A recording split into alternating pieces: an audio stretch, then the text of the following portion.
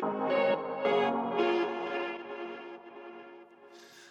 morning, church. Some of you know me, but to those who don't, my name's Ben.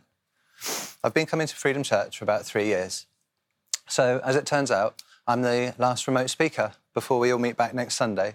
So I'd just like to take a minute and thank Pastor Sim and all the team for all the ways you've constantly adapted in the last 2 years so we can still be provided with Sunday service. It's been truly amazing.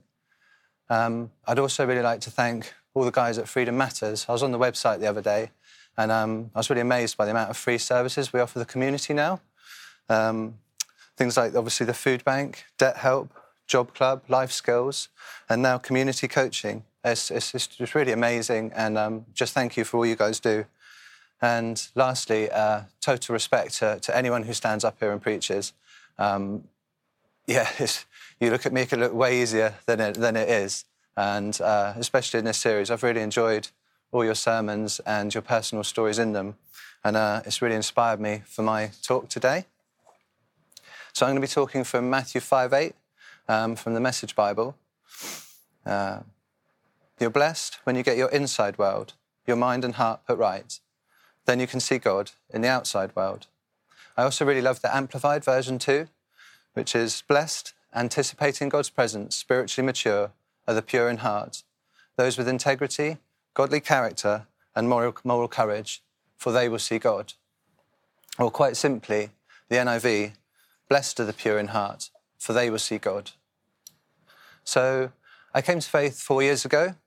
Before that, my inside world was a bit of a mess, to be honest. I didn't grow up in church. I didn't grow up in a faith family, so I knew very little of God and Jesus. I didn't read the Bible. I certainly didn't go to church.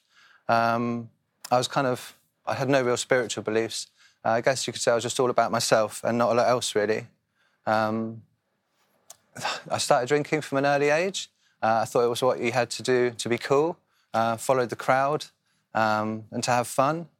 And to be honest, for a long time, it was fun. I made some lifelong friends, and I had some great times. But after a few years, it became not fun. It became quite dark. The drinking opened the door for many other temptations, which became bad habits, and some of them borderline addictions, which became things that I'd really battle with for a long time, for many, many years. My wife would say I was reckless when she first met me, and it's true. I was stuck in an internal battle. I was very insecure, full of self-doubt, guilt, shame, and self-condemnation. I wanted to change. I didn't want to keep doing what I was doing. And like I said, meeting my wife did change me a bit. The mirror sent to me from God, and having children also changed me a bit. But after such a long time, I'd already built in these sort of toxic belief systems and habits that were really hard to break. My personal relationships suffered. And I was spent a lot of time just bitterly disappointed in myself and not really liking myself. I didn't feel like I talked to anyone about it. I was just really embarrassed. I didn't think anyone could understand.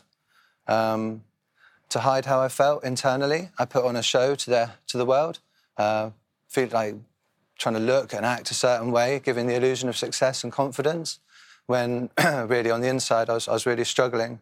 I became quite materialistic, I guess. I thought having stuff and the more I owned, the better I'd be, or it would fill the void that I had inside me. And it would for a second, but then it would go in the closet or just be stored somewhere, and I'd be looking for the next thing to try and fill that void.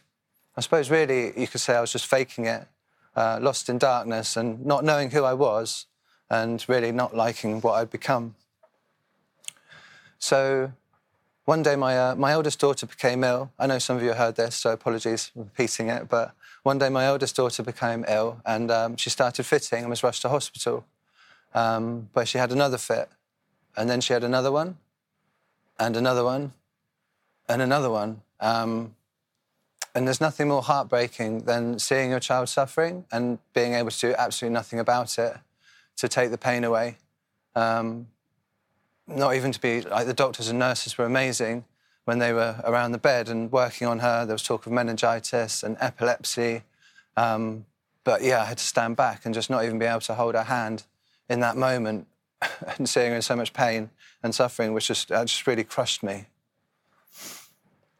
So in the early hours of the morning, she was moved to the hospital, to the children's ward. And I just remember her lying there and watching her peacefully sleep. It was dark, apart from a few lights from the machines and stuff. Everyone else was asleep. And I was feeling very numb and sort of in shock from what had happened, staring at her sleep and just terrified she was going to have another fit. I guess you could say I was at the end of my rope with it, back to the Beatitude one. And I started talking to God. I said, OK, God, if you're real, I really need your help. I know I haven't lived the best life up till now, but if you heal my daughter, I promise I'll change. And I just really need your help. Please, can you heal my daughter?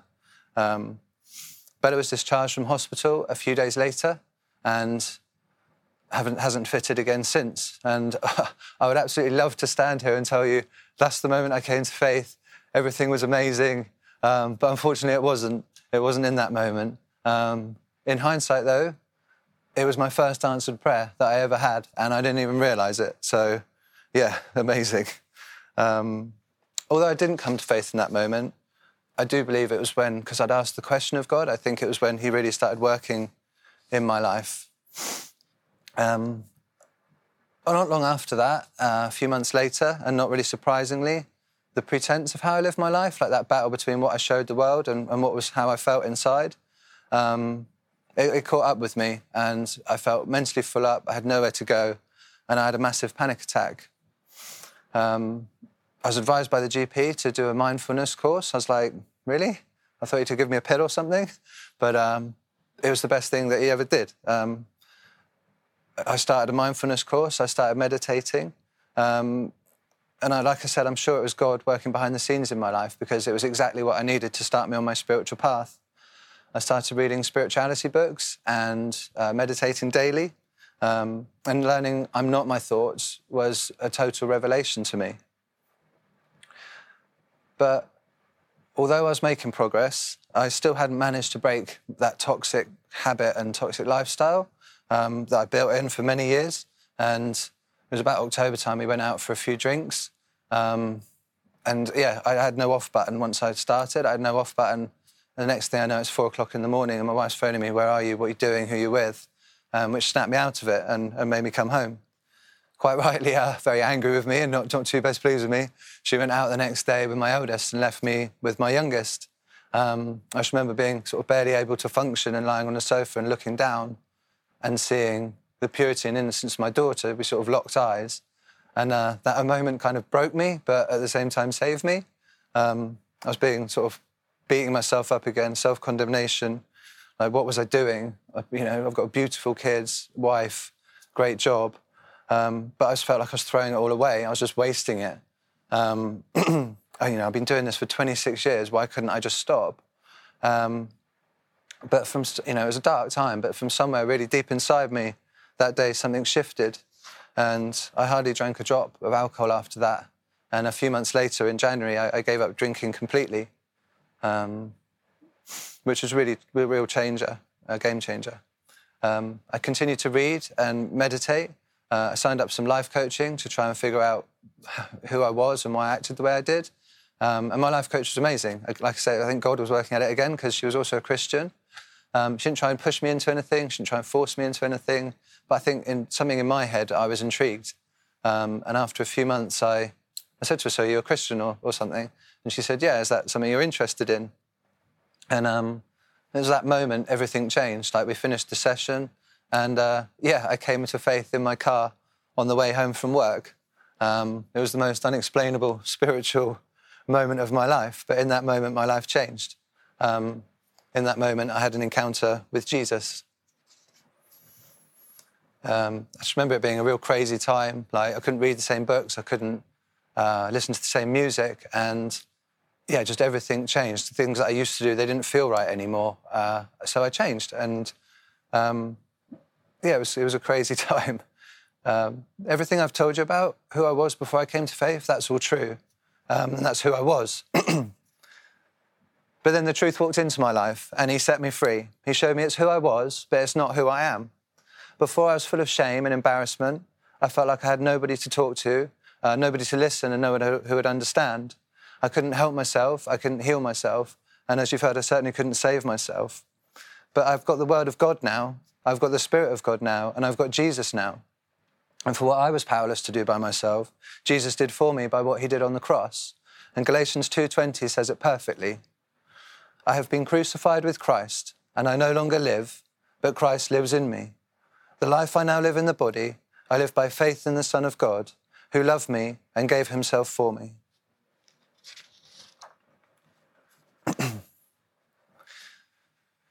Jesus changes things. He's changed me, and grace has changed me.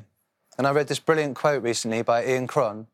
It says, all transformation begins with story transformation.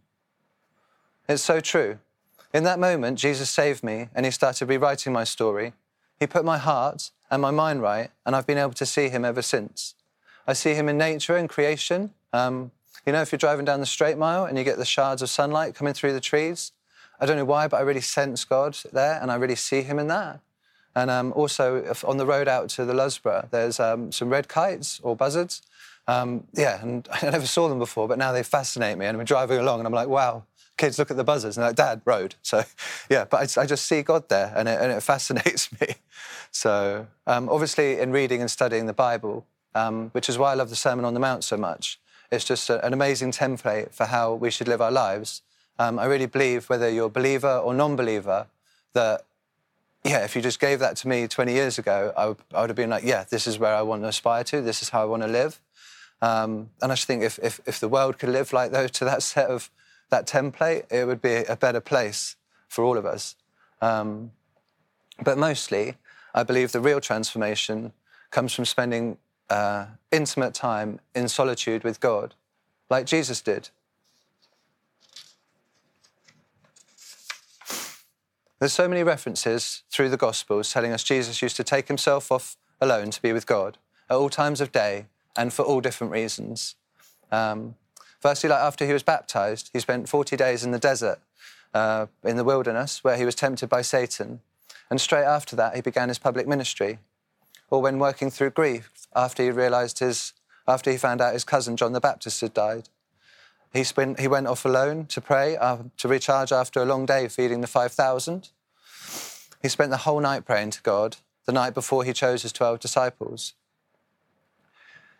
I suppose the most notorious one is when he was just before he was arrested in the Garden of Gethsemane, when he was in great distress in the knowledge that he was about to face by going to the cross. He was in distress, knowing he was about to go to the cross and what was about to happen to him. And lastly, to focus on prayer. He'd get up very early in the morning, while it was still dark, go off to a solitary place and pray. I really believe this is Jesus showing us how to keep our inside worlds right. He knew where his power came from. He knew where he drew his strength from.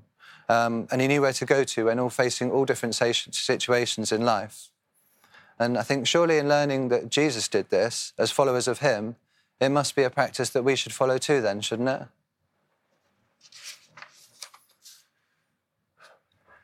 I really believe by setting aside all the distractions of the world, the news, work, emails, TikTok, Snapchat, Instagram, Facebook, kids, life in general, and just consistently settling into stillness, connecting to our breath, and sitting in silence listening for God is absolutely vital in keeping our minds and hearts right.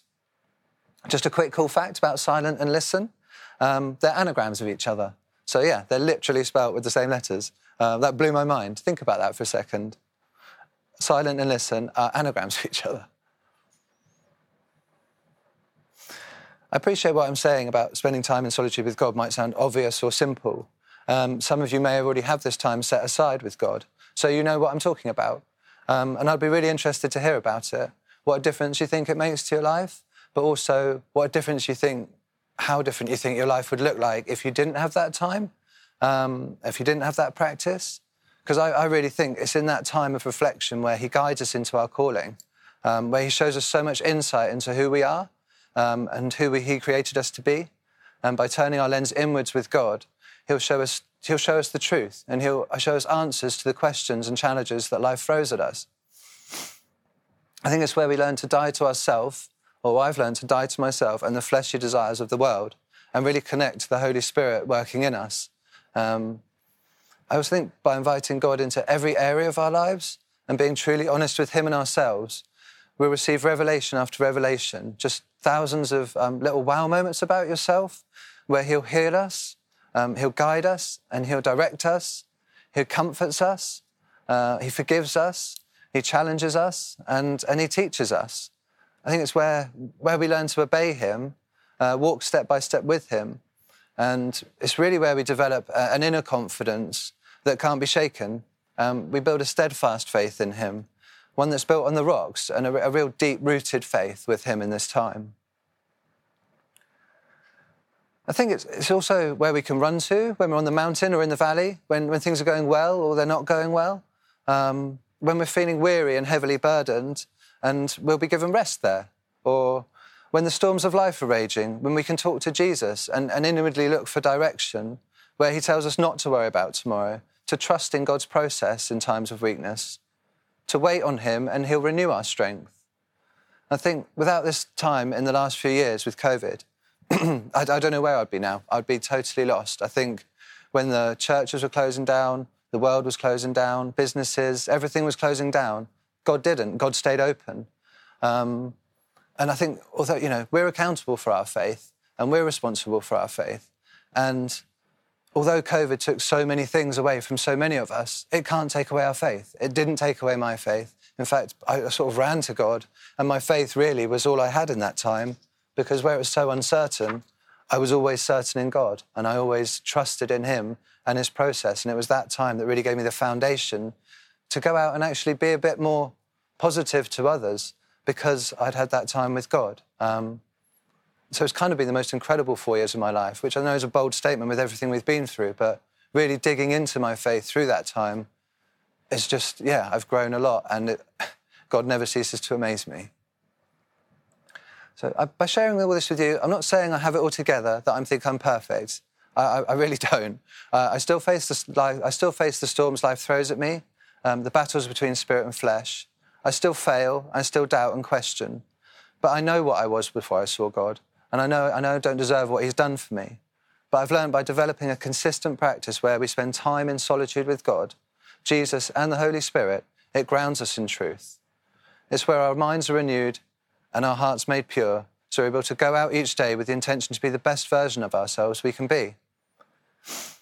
To walk out God's will for our lives and not our own, so we can fulfill our full potential and go out into the world being the light light on a hilltop that Jesus tells us to be. Finally, I believe if we sit in this silence long enough, we'll receive peace. The peace John tells us of in John 14:27. Peace I leave with you, my peace I give you. I do not give to you as the world gives. Do not let your hearts be troubled, and do not be afraid.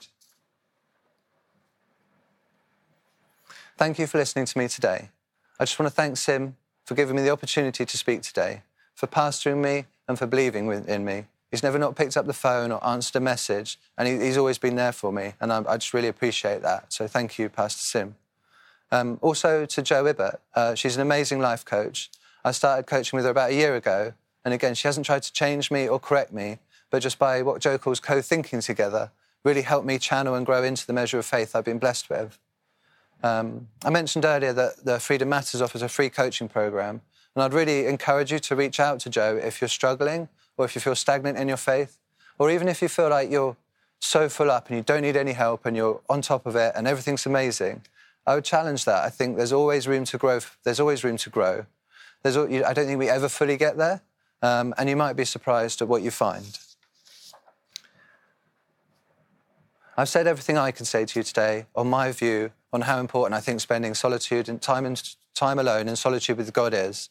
So I'm going to leave you with what Jesus teaches about it in Matthew 6 from the Message Bible.